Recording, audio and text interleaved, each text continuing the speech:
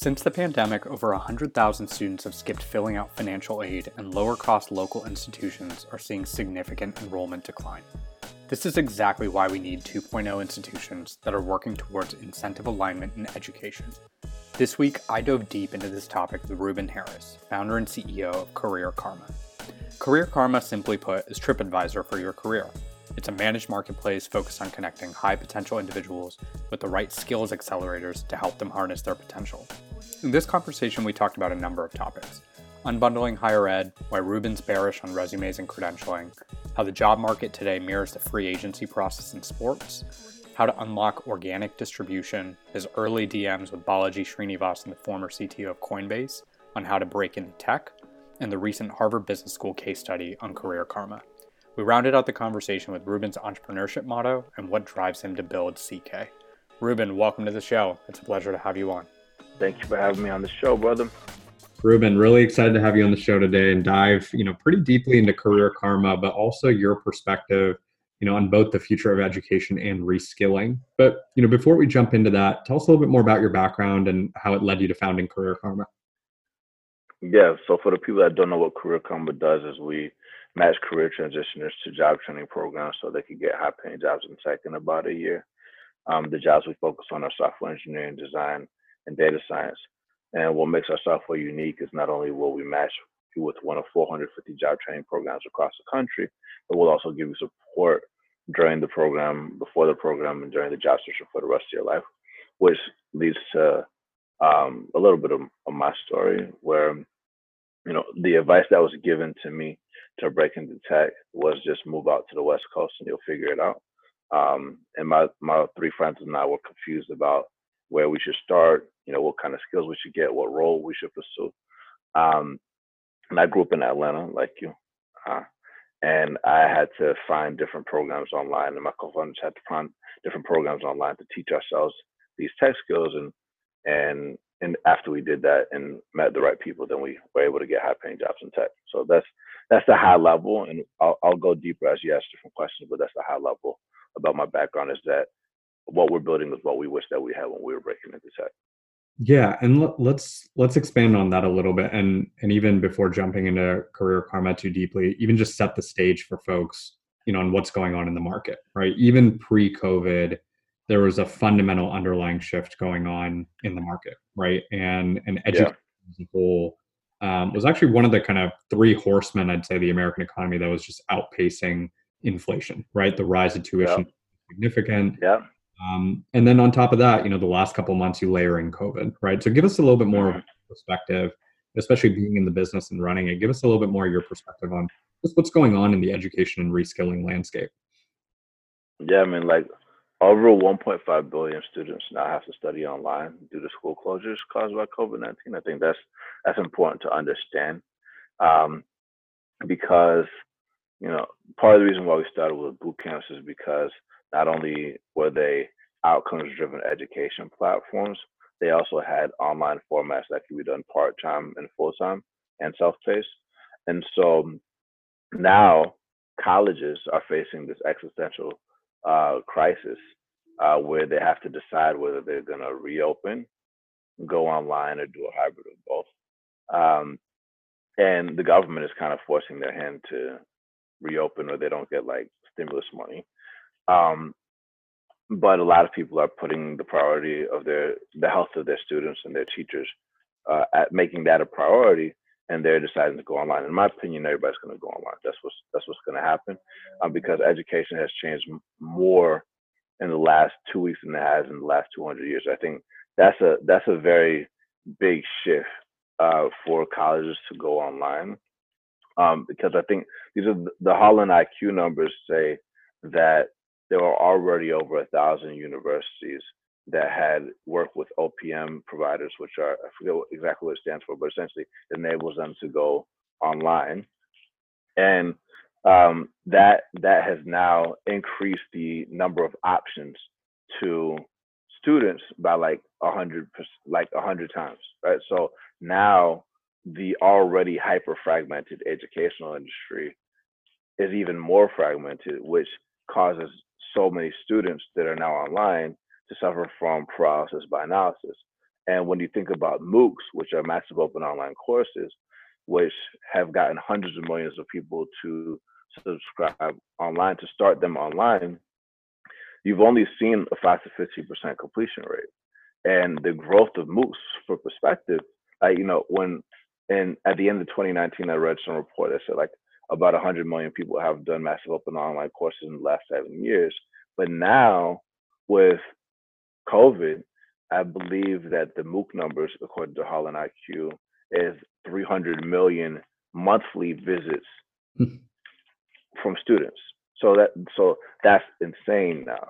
And I would say the things that were happening in the bootcamp industry are starting to happen in the university industry, where the fundamental question that students are asking themselves is like, what's the return on investment?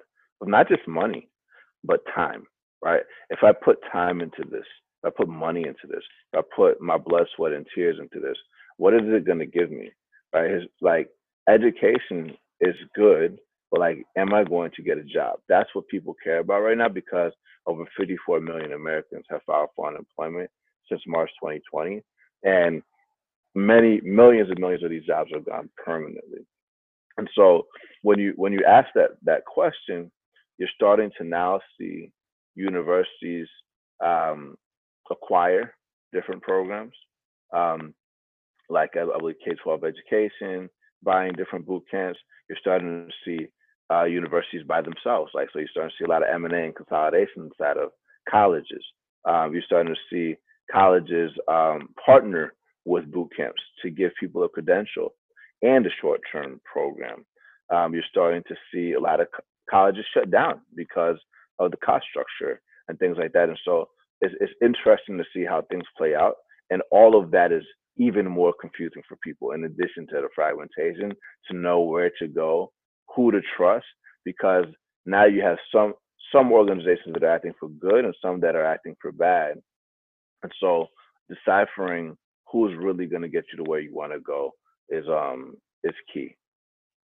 Yeah, it becomes really interesting. You touched on this a little bit, Ruben, but if you unbundle college, right, it's really three things: it's credential, socializing, and network, right? And each of those three are under fire, right? College, at no point in time, I think, has it been greater that the value proposition of the credential has been under question. You obviously can't socialize because everybody, or you can socialize, but at 10% of the value because everybody's remote and on Zoom, right? A lot of the ad hoc ways to really build network are gone. How do you think about those three elements, credentialing, socializing, and network, right? And really how to tackle those in a post-COVID world in scaling education? Yeah. So number one, I'm not bullish on credentialing. And the reason why I'm not bullish on credentialing is that there are over 730,000 credentials that exist with limited transparency on outcomes. I think that's like something that's important to understand. That's according to Credential Engine. Historically, we're human beings, so we like to categorize things, and so like we like to be like, okay, so if I have that piece of paper, then this means that I've learned that thing. And I think credentials are important for AI algorithms if you're applying on a website, which already limits you because only 20% of jobs are listed online. And so I think that like credentials are important, but they're not your saving grace. So in my opinion, my short answer to that is certificates and degrees don't get you jobs. Get them, but don't rely on that on you getting a job. On the network side of things, we also aren't just going to one school and one company forever anymore. You're going to go to school to school to school and company to company to company. I honestly think if I was going to think about credentials, where you worked matters more than where you went to school, right? So picking companies matters, right? So like you can go to the worst school to get the worst credential, quote unquote.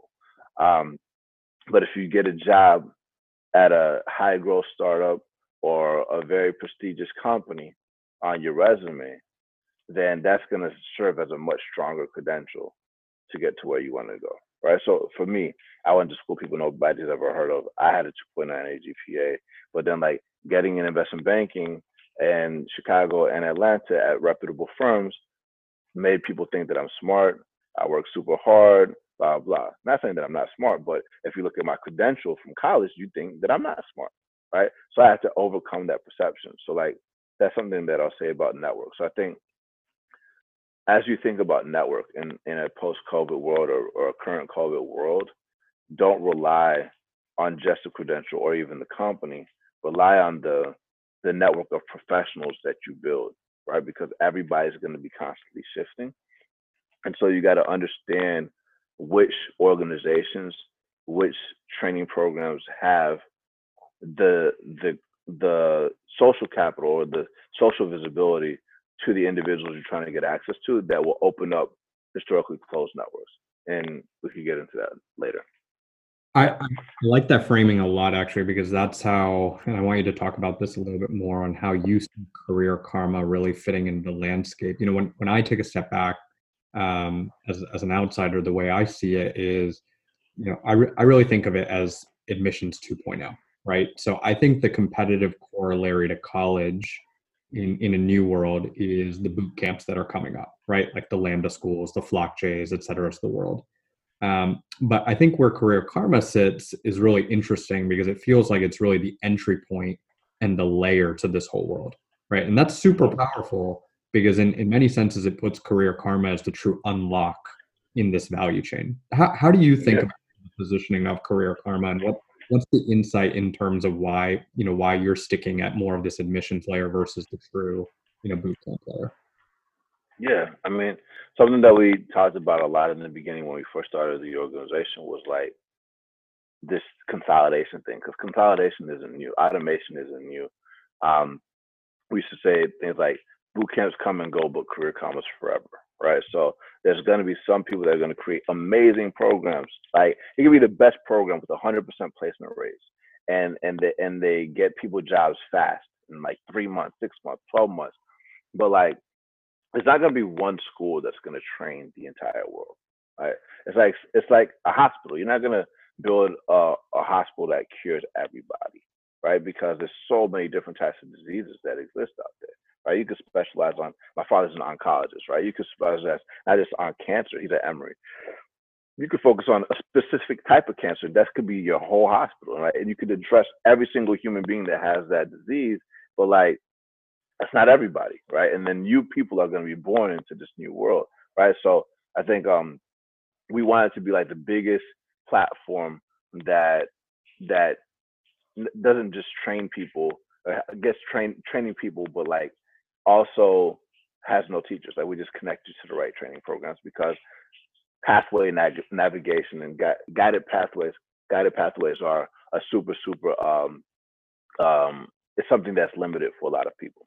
Um, so that's something that I think about a lot. So with boot camps, I think that with education in general, since things are so fragmented, 20% of their budgets go towards marketing, Hmm. and that's just that's to reach people. And the problem is that if you're trying to reach the demographic of people that have no idea what jobs are being created by technology, what skills are required, and the network that you need in order to get into those roles, those things that you said before, then it's going to be very, very difficult for someone to enroll into your program, right? So like what we've done is not just match you with the right training programs, we've also put you into these small groups, which goes to the community piece that you talked about, called a squad, that's going to give you support during the admissions process, but also during the program, during the job search as well. So that's how I think about it. Yeah, it's really powerful because so there's two things I'm hearing there, right? One is there's a superpower that's inherent in the product because it's really, you know, you've really built something that you wanted, right? Something you and Hmm. founders really could have used, and we'll talk about that a little bit more. But there's the other part of it too, which is you touched on with a little bit with squads, and I know there's some other mechanics of building trusted community. I had Megan Quinn on the podcast, formerly of Spark Capital, a couple of years ago, and I remember she was one of the investors in Coinbase. And I remember we were chatting in the conversation, and I was asking her opinion on Bitcoin and what she thought, you know, what she thought the value potential was, and what Coinbase thought the value potential was. And she reframed the conversation very interestingly, which was effectively, it didn't matter so much what the inherent price or the value of Bitcoin was, because Coinbase wasn't building a platform just to transact Bitcoin. It was building a platform for people to transact all of crypto. And that's kind of the same way I see, I hear what you're saying here, which is the same kind of piece, which is Career Karma isn't a platform or a conduit for one individual boot camp, but rather it's that trusted veneer or layer, right, for this new world on future of skilling. Exactly. That's exactly right. And it's not just like, it's not just, it's kind of like what we talked about earlier in the preacher. Like, if you believe that there's going to be a new educational model in the future of work, you don't have to pick which training program is going to be the clear winner for the future of work. The program that's best for you may not be the best one for me, but we will be the trusted conduit that will help you pick the right school, the right people, and the right companies. Like, that's what we're always going to do. And so that's how we think about it, for sure. I think when you think about phase one, though, right now our focus is like matching you with the best boot camps, because the boot camps are outcomes driven and are getting people jobs when they have job guarantees. You investor FlockJ, you see Lambda, you see all these people focus on ISAs, deferred tuition, Springboard, things like that. But I think higher education is starting to adopt these models too. Income share agreements start spreading. They're spreading to colleges, to companies themselves are launching ISAs as well, and their own credentials as well, which is super interesting to see. And so I'll say phase two, we're matching people to colleges, trade schools, universities. And then once the economy opens up, we have really, really strong supply, like millions and millions of people transitioning careers through our platform, which is a conduit. We want to be able to match people to companies and professionals in the fields that they desire. Because of what you said, those three things that are super important, which is credentializing, socializing, and network. Like, there's a lot of people that have already completed these programs that come to Career Karma as well. And we do want to be able to match them to people that have been through their training programs in the future forever and ever. Yeah, and it's important. I think it's important to think about it that way, because there's this element of how training and skilling changes, right? So now we're more focused. Folks are much more focused on lifelong learning versus staying at one company for the duration of their careers. What have you seen in the user base or just traction over, COVID? I'm sure there's been an impact in aggregate growth, but I'm sure there's been a variation in the types of people that are coming to the platform. What have you seen in terms of user behavior during this time?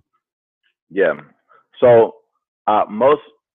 just for people to know the numbers, we have about 500,000 people a month that come to Career Karma now. By default, it's going to be about 1 million a month, and then within the next 24 months, we want to have about 20 million a month coming to our platform, and they're mostly coming to us through SEO. And for the people that don't know what SEO is, that's search engine optimization. So it's like all organic. And the reason why they're coming to us is varied. I would say one of the drivers is the massive unemployment, which is our frontline workers. So you have mostly women and people of color that are losing their jobs. But you also have people that are coming from white collar jobs as well that are losing their jobs, like lawyers. You see a lot of doctors that aren't happy with what they're doing. A lot of people in finance aren't happy with what they're doing. But I'll say the majority of people in Career Karma are people that are 25 to 41. Parents, women, people of color, which is why flexibility is important in the format of your training program, not just online, but do you have a part-time option? That's important. Being able to pay for your bills is super important, because if you don't have a job, but you do want to do it full-time, like, how are you going to do that? So programs that have living stipends that can pay you $1,500 a month is important, especially when unemployment benefits have now run out officially as of last week. Right. So that's super important. And I'll say most of the people that are in our platform have gone to college already, not an Ivy League school. It's going to be like a state school or a community college. There are some people that have some college no degree. There are some high school dropouts, but for the most part, they have gone to college, but they are your frontline workers. They are nurses. They are retail workers and things like that. And so that's our people. And it has been before COVID, but it's even more so now. Talk a little bit more about your background and your story, Ruben, in terms of how it, how you would have used a product like this when you were breaking in. And the reason I asked that question is for two reasons. One is I think it ties exactly to what you were just saying, which is this idea of, if you are a person of color, if you are a minority, et cetera, how do you break in? I think that's one element. But I think the second part, which I think is really powerful, is in actually looking at the product itself. I think a lot of the pieces that make the product and the platform compelling is you guys have really built it in a way in which, if when you were starting out, if you had a product like this, right, this is exactly what you would have used to break in, right? So give a little bit more about, talk a little bit more in detail about your journey. You gave the high level at the beginning of the conversation, but breaking into, banking, breaking into boot camps, et cetera. Give a little bit more, on that. Yeah. So when people talk about reskilling on an individual level, like as a user or as a former me, they usually think about reinvention. Like new year, new me, right? Like New Year's Day. So new year, new me. Or like, this I got fired, this is a blessing. Like I can do what I gotta do to do what I've always wanted. I used to be on MySpace and Black Planet, like this is what I'm gonna do now. But what I try to encourage people to do is not just reinvent themselves, but like think about their life experience that they've already lived, whether it's professional or a certain struggle, and figure out how to use these skills to either enhance that or carry that on as a mission. So for example, just me as an example, I grew up playing the cello. I've been playing the cello for almost 30 years. And when I imagine if I could show you, let's pretend I didn't go to college. Let's imagine I could show you all the people across the nation that didn't go to college, that went to training programs that I'm interested in, that are also musicians working at companies, and I can know which companies those are. Those would immediately be my people, right? Because we are social creatures as human beings, right? If I told you, like you and I, right? If I tell you I'm from Atlanta and we just met for the first time, we're instantly gonna be homies, like kind of, right? It's not gonna be perfect homies, but like as you discover more things that are similar, you're gonna get excited. It's like, wait, we grew up in the same neighborhood? Wow, like we got the same sports team. We the same favorite player. Wow, like you like my long lost brother. Like that's crazy. You see, and so ideally, whenever somebody's looking for a training program, I'm not just going to match you to a trusted training program that and get you to where you want to go. I'm going to match you to people that you could connect with on a personal level that makes you feel comfortable. And the reason why that's important is because people underestimate the importance of psychology in a labor transition. I can use software to perfectly match you up to the right companies, the right training programs, the right coaches and teachers or whatever. But if I feel like a fish out of water, I'm not going to complete it. And that's imposter syndrome that a lot of people feel. And so for me, I would have focused on building training programs, projects inside of my bootcamp focus on music as a musician. And then when I got to the job search, when it comes to the importance of picking companies, I'll focus on picking companies that are my strength, like a Spotify or SoundCloud or Tidal or whatever, because I can now compete against engineers that have 10 years experience that have never worked in music before. Right. So I think understanding how to enhance your skills, or if I grew up with diabetes, like my brother works at Omada Health, like focus on companies that are focused on curing diabetes, right? That might have been your struggle, but you personally know what people go through with diabetes. And so you can focus on that. So that's how I think about the social capital layer, because growing up, our networks are open. Yep. As you get more professional, our networks become closed. And so the way to open up those closed networks in like a VC or these corporate environments are by either using those personal traits, like I told you, or getting introductions to people that already have built those connections, right? So that's important, because like if you're a mom and I'm a mom and you've already gotten into a company and you already have access to that network, I can connect to you on the personal level, and then you can leverage your social capital that you've built over the years, getting respect and status at your company, and then you can vouch for me so I can skip what you had to go through historically. Yep. What are the talk a little bit more about some of the other elements you guys have built into the product or just into the company in general to give some of those aspects, right? Because I think if you think about one of the biggest critiques of online education, remote learning, et cetera, historically, it's typically how high the churn and the incompletion rates are. So you were talking about MOOCs earlier, right? And I think that's patently evident in kind of the 1.0 world of online courses, right? Or online education, which I think are MOOCs. If you look at the same problem another way, though, community not only I think helps reduce the churn aspect or the incompletion rate aspect, but it's a core it's not a quantitative metric, but it's a core kind of underlying indicator of the platform, right? Because it's Yeah, helping throughput go through faster, right? More people are completing, and then there's this acceleration effect where as you have more and more people, on the platform, it's effectively an inbuilt network effect, right? You have more yeah. alumni, more data points, right? So how do you think about that, or what are the other elements in the product you guys have built to really strengthen out the community side of it? Yeah, I think there's a lot of importance in, like, you have to put a lot of emphasis in upfront filtering, right? So even though we have a lot of these organic searches, you want to identify who has. uh, I'm going to use the word because a lot of people use the word, but I'll call it grit. Like, you have to identify people that have the the willingness to start and finish something, right?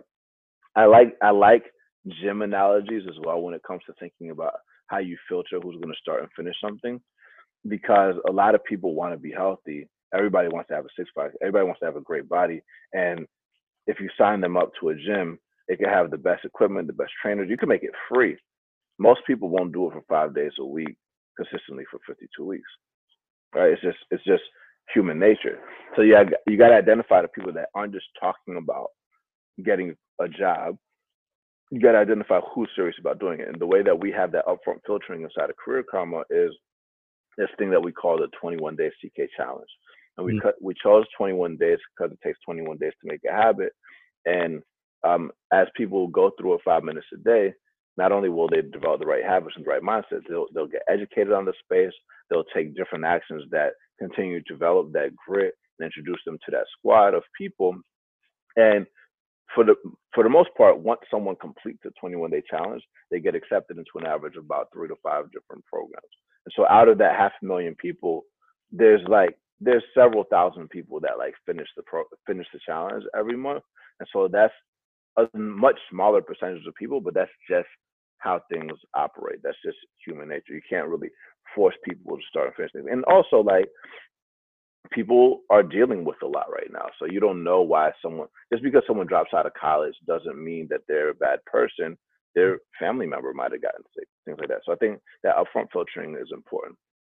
But even after you get filtered and after you do get enrolled into a program and you have identified someone that's high potential for one of these schools, because schools have to focus on completion rates, right? Because if I'm running a school that has an ISA, an income share agreement, for people that don't know what it is, or deferred tuition, like, if I'm running a school that has it, I have to focus on not just spending my money to Google and Facebook. I got to identify people that are going to not just enroll but finish the program, right? Because my whole tuition is based off of them having successful outcome, right? Which is another reason why they work with us.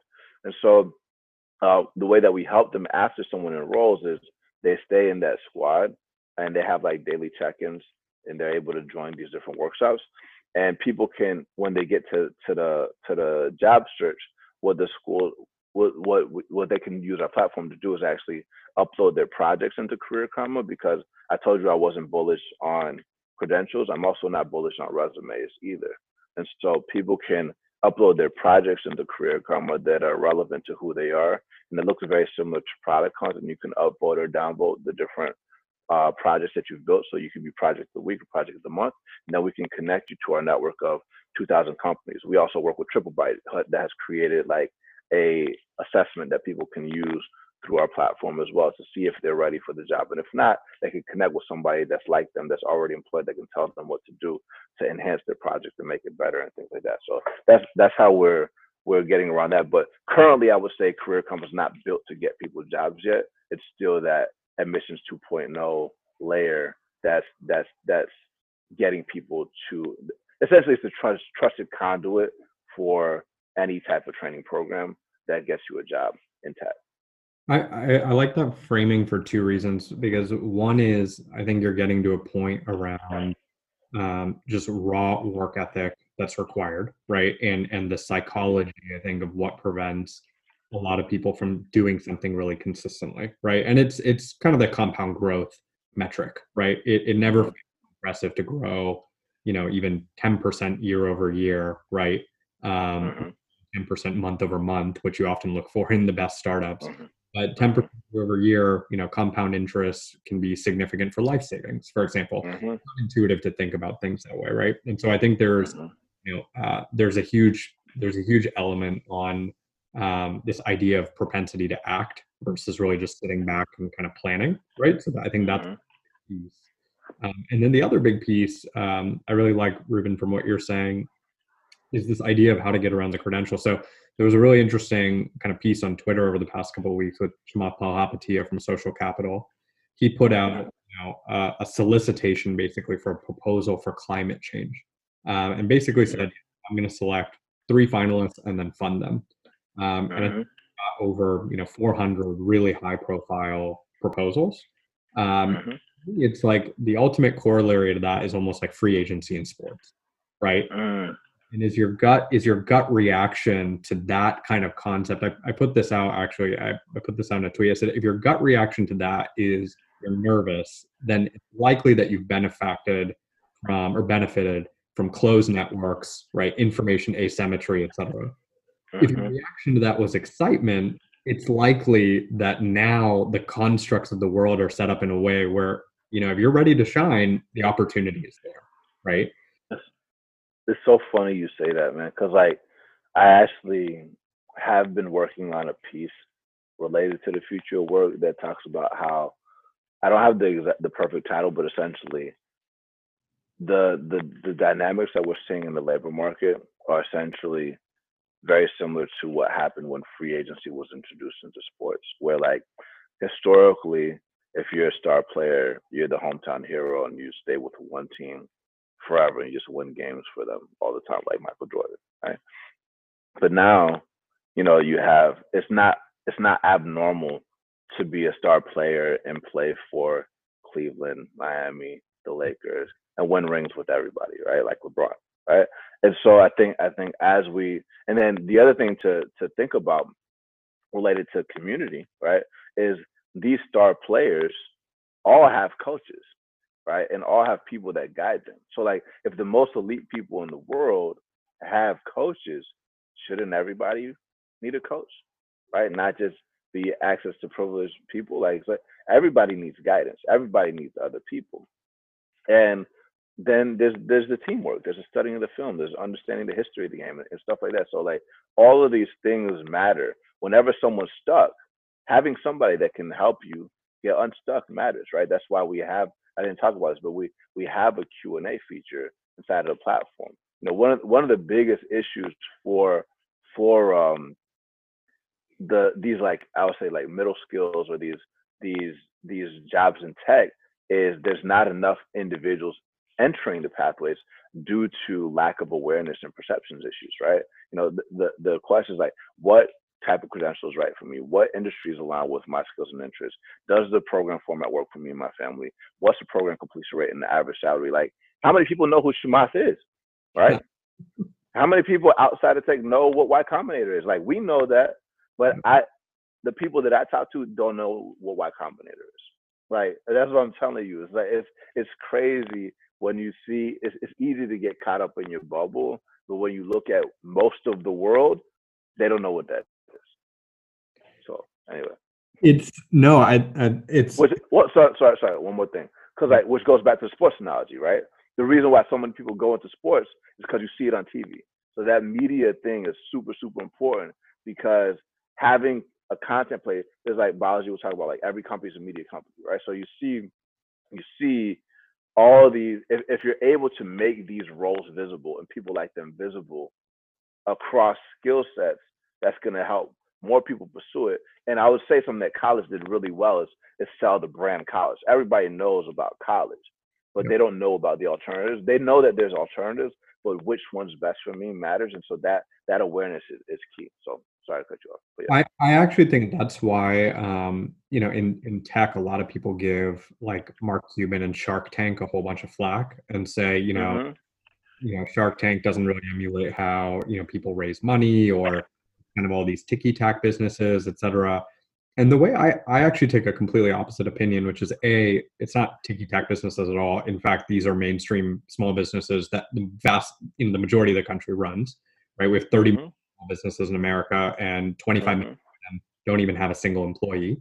So this is exactly representative of the kinds of companies and the kinds of businesses, the backbone of the economy is really built. But I think the second piece, which is so valuable about that platform, is exactly, Ruben, what you were saying, is they put it on TV.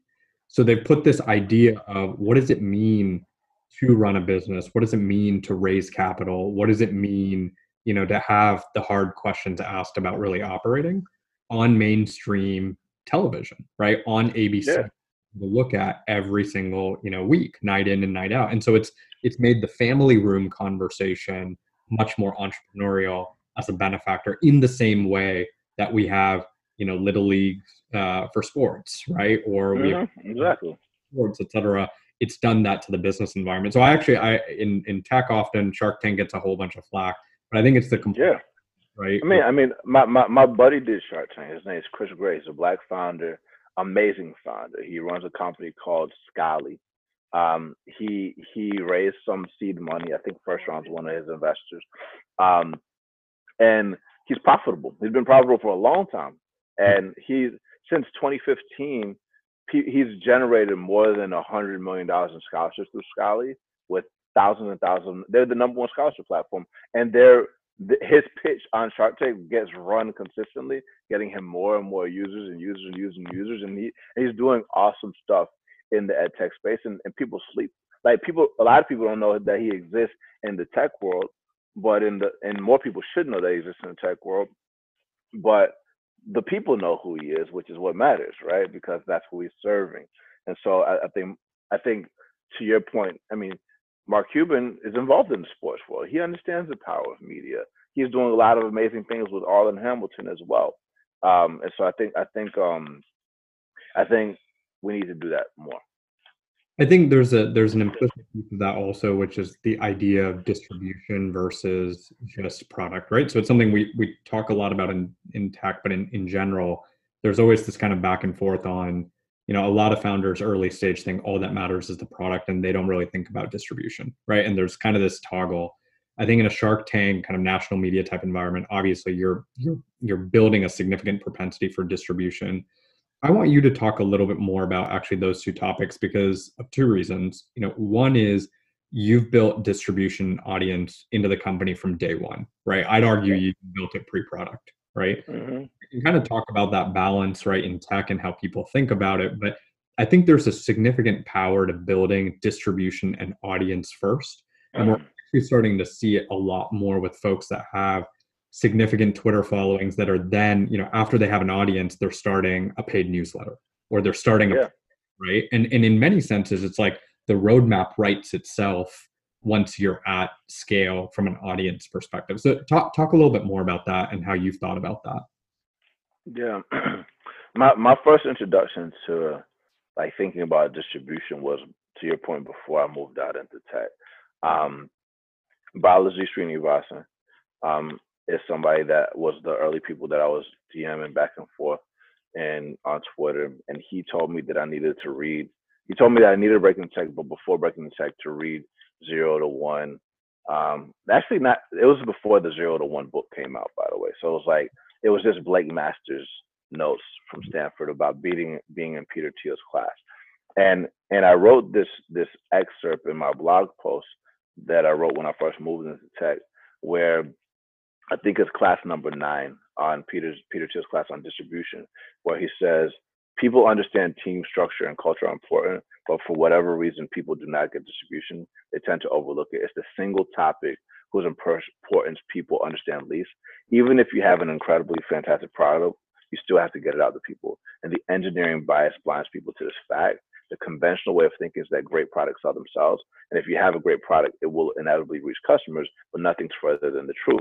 And so that's when I realized that that's what I was going to focus on, was that. And when you think about Career Karma, it's not like my co-founders and I were living in Atlanta. We're like, let's dream of building $1 billion company that reaches billions of people and serves them. Like you said, it's not just a product that we wish that we had when we built ourselves. It was a natural evolution of what we were already doing. And so my co-founders did boot camps. They did Hack Reaction App Academy while they were still in Atlanta. And the way that we did that was because we learned about it through Jack Altman, who now runs a company called Lattice, and he did a boot camp called Flatiron School, and another buddy of our buddies did that, and that's how we found out about Y Combinator, by the way. And when we moved to Atlanta, we wrote a story because I was used to media, because when I was in Atlanta, I was throwing a lot of parties. I used MySpace to really get my name out there. When I moved to Atlanta, I used similar type of playbook. To get into banking, I actually wrote all the reasons why I wouldn't get into banking. And I got into banking, and that led to a lot of mentorship and support to be a good investment banker. So when I got into tech and I wrote a story about how I got into tech, I wrote a blog post called Breaking Into Startups that blew up. But then we always wanted to start a podcast. And when we wrote Breaking Into Startups, that was on Medium in the early days. This was before Substack, right? So we were on Medium in the early days. And then we started doing a podcast before podcasting was hot, while everybody was doing Medium and before everybody had a podcast, right? So we started a podcast December 2016, which is now the world's largest podcast for people breaking into tech. And what we did, it was just we called it a love project. We just wanted to share stories of people that were like us, that had gone through a career transition through some alternative pathway like us, because we were the misfits, and we figured the media would only cover VCs and CEOs and not people that were like us. And so that would be a nice niche. And so after recording hundreds of people, we were able to we didn't inadvertently realize that we would learn so much about the business and also about the psychology of people going through a career transition, that the training program started reaching out to us, wanting to pay us money to get the students that were our listeners on the podcast. And so that's when we started working with, I think the first school that we started working with was Hack Reactor, before they got acquired by Galvanize and before they got sold again, right? So we started working with Hack Reactor. And so that's how we started really understanding a lot. And then people that were listening to us would send us emails asking how to get jobs. And so that turned into this chatbot that we built on top of Facebook that would point people to the job training programs that people wanted. And that helped hundreds of people get jobs, but there were many others that didn't get jobs. And that's when we realized that we needed to build this community layer piece. So we started with a Facebook group, and that grew to 10,000 people really quickly. And then we realized that you can't really control a lot with Facebook, because the whole audience won't see you inside of Facebook. So then we launched the Bubble app, which was a prototyping app, so we could do an MVP. Then we created small groups on Telegram to really test it out. And then we cloned Telegram, and then we built our own app on top of it. And then we started making money, and then we did the Y Combinator thing, and here we are. But anyway, distribution was important, because now that we have our own platform and our own voice and our own ability to speak through our podcast, we're able to speak directly to them without having to depend on other platforms. And then we took it to another layer when we started Career Karma, where I have an editorial team that pumps out over 600 articles a month, right? And I'm also able to use engineering to create every single combination of keywords that you can imagine, and leverage the user-generated content that people are leaving inside of Career Karma to create really special pages that rank well in Google to be the #1 destination for career advice on the internet. So yes, distribution matters. It keeps your costs low, and doesn't put you in a position where you got to spend 40 cents of every VC dollar on Google and Facebook. No shade to Google and Facebook, because they've also helped us out a lot. We do have some paid, and just everything that we do related to the paid marketing is insight that we use to inform our search marketing. That's why I like the TripAdvisor for your career analogy when I think about Career Karma. Even though I also like the crypto analogy too. Yeah, it's one of the biggest unlocks. I feel like when I see your investor update every month, I just always routinely get blown away by how much content is being produced and how strong SEO is a part of the distribution strategy.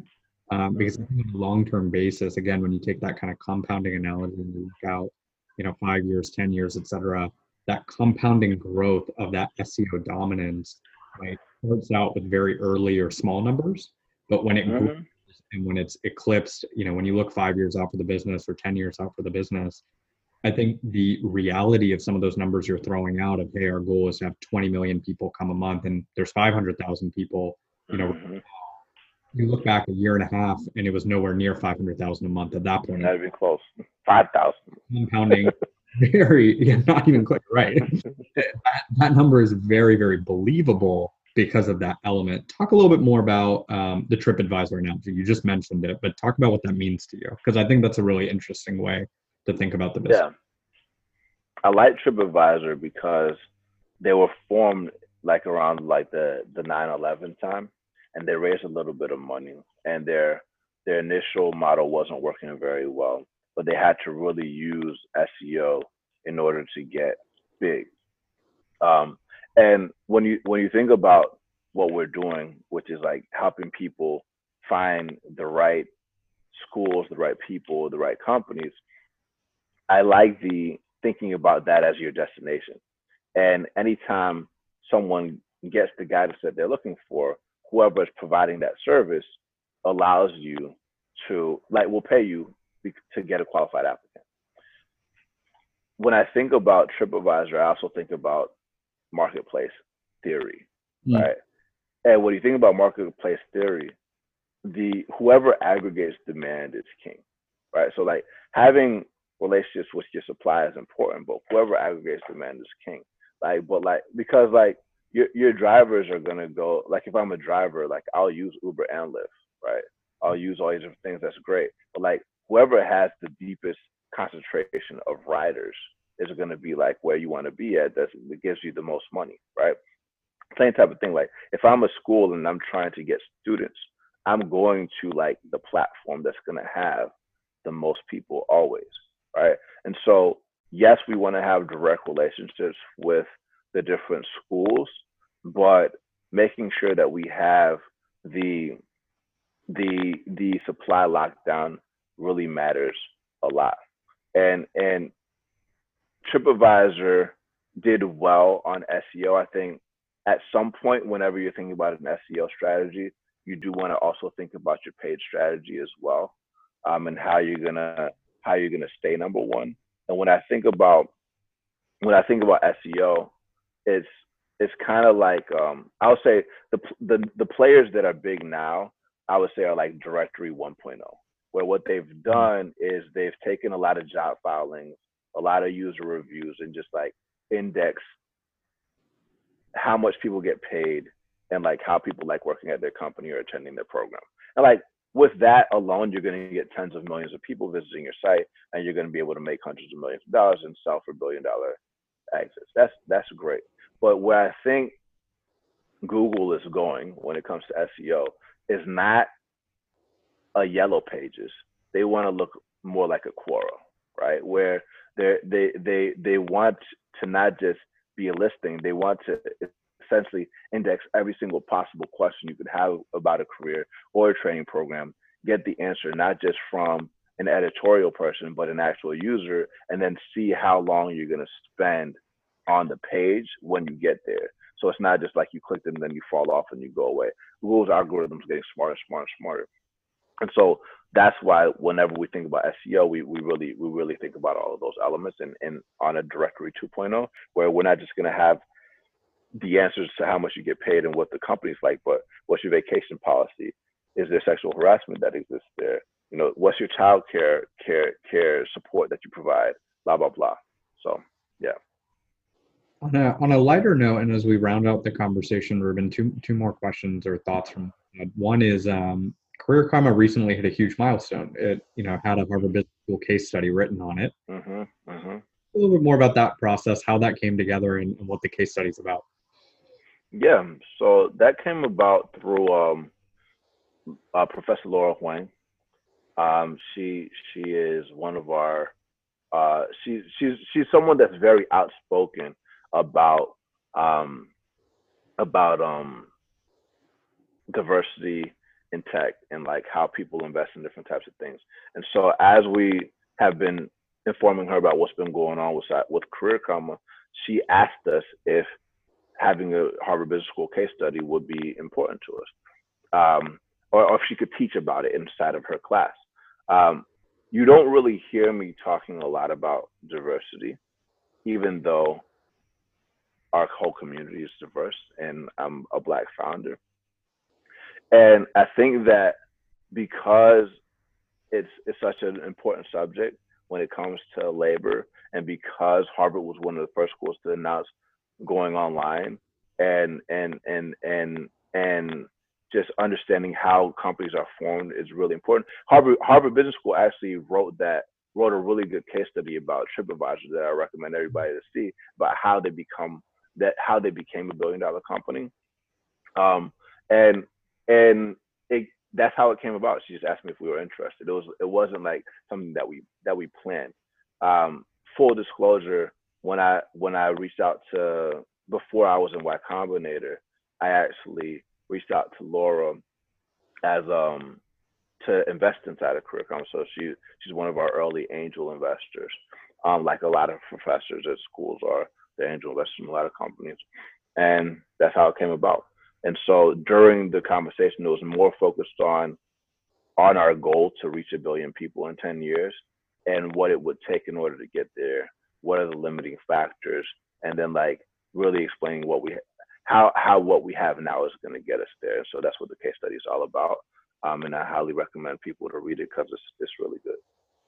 I want to round out the conversation, Ruben, with a little bit more of a philosophical topic. You've talked about this idea before, and I love it. It really resonates actually with me. It's this idea of having a motto that motivates you as an entrepreneur.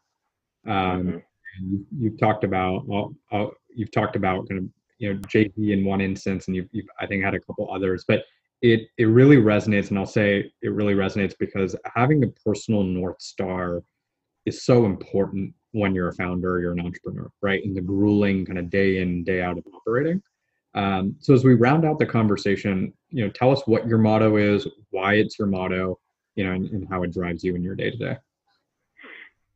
Yeah, so I really like for me, I don't have a single motto that's like my driver. One of them, I always think about like just trusting your struggle and trusting the process. I think that matters a lot because if you know that your North Star is like is helping 1 billion people in 10 years and like becoming this #1 destination for career advice on the internet that like acts as this admission layer for the future of work, you have to think big, but you have to start small. That comes from Sequoia. I like to think big, start small. And so like really being dominant in your niche first and just being like really focused on getting that beachhead market tight, which is like getting people into boot camps that positions you well for everything else, and not letting yourself get distracted from all the shiny objects that get presented your way. Because I get presented all kinds of shiny objects. Oh, you should get into staffing now. Oh, you should start working with colleges now. Just like all these different things where if you haven't fully maximized this yet, then it may not be the right time. But you also want to sequence markets properly so you don't lose the advantage that you have being first and not really having competition. Something else that drives me is the whole competition is for losers type of thing. Like I think that's another Peter Thiel thing where like a lot of times people go, when you look at education, it looks like a super crowded market. But what we're doing, from what I understand, like just being in the space for a while, there's nobody doing what we're doing. There are competitors like, of course, Reporter and Switch Up, and we've definitely, and I love what they've done, but we've already passed both of the traffic combined. And we're a lot different because we're not just a review site. We have all these different things that are on there, but like we've created this unique. We're a a category defining company. We've created our own, we've invented our own game, right? And so I think that like really thinking about the trusting your struggle, competition is for losers is a very big thing. But I also like a lot of anime quotes, and I like a lot of rap quotes that really push me through this process, man. I think that when you're thinking about this type of stuff, it's scary, right? And I also watch a lot of documentaries. So like we watched Free Solo this weekend, and so like one of the quotes that came from Free Solo, which is this guy that free climbed El Capitan, is that you face your fear because your goal demands it, right? And I think that's like super important because somebody's going to figure out a platform that provides career navigation at scale, and we truly believe that should be us, right? There's a Martin Luther King quote that I have on my wall, and I know I'm giving you like 20 different answers to this. And the Martin Luther King quote says like, if you believe that you are called to do something, set out to do this at this very moment in history, as if God Almighty told you to do it right now, right? If you feel like you are called to do something, like you really have to do that. But everybody isn't fully built that way to just quit their job and just pursue building this platform. And when you're organizing a team, I really like this quote. Well, there's a lot of quotes from Attack on Titan and things like that, where they say like there's a limit to how far people can be pushed by fear alone. And I think that like having a healthy balance between fear and struggle and optimism matters. And that's why I like the trust your struggle quote that I said originally, because you can't build muscle without resistance. So it should be a little scary. If things aren't a little scary, you're not going hard enough. Right? There's a great quote, another quote that I hear is like that I learned when I was at the Near Future conference that says, faster until the thrill of speed overcomes the fear of death. Right? Any hairpin turn, it's a motorcycle quote. Any hairpin turn can cause you to crash, but if you're going fast enough and you're enjoying the ride, like none of that matters. The same type of thing with a Free Solo. Like the closer you are to this mountain, you're not focused on the fact that you're 3,000 feet in the air, and if any finger moves that you're gonna fall to your death, to your peril. You have to just like have that healthy balance, and if you're doing your best, it's gonna work out. So I'll say those are the main things that drive me. I know. So yeah. Ruben, this was a really interesting conversation. I love those pieces you pointed out at the end, especially the one that's trust your struggle. I think that's super powerful, and it's powerful because it grounds you, I think, in your experience, but it doesn't let your experience, or your past ultimately define you either, which is, I think, in many senses, so deeply, intricately tied to the ethos of Career Karma, right? So yeah. Really interesting conversation, Ruben. I'm so glad you were able to make the time. Thanks again for joining. Man. Really enjoyed Thank you, bro. Appreciate it too, man.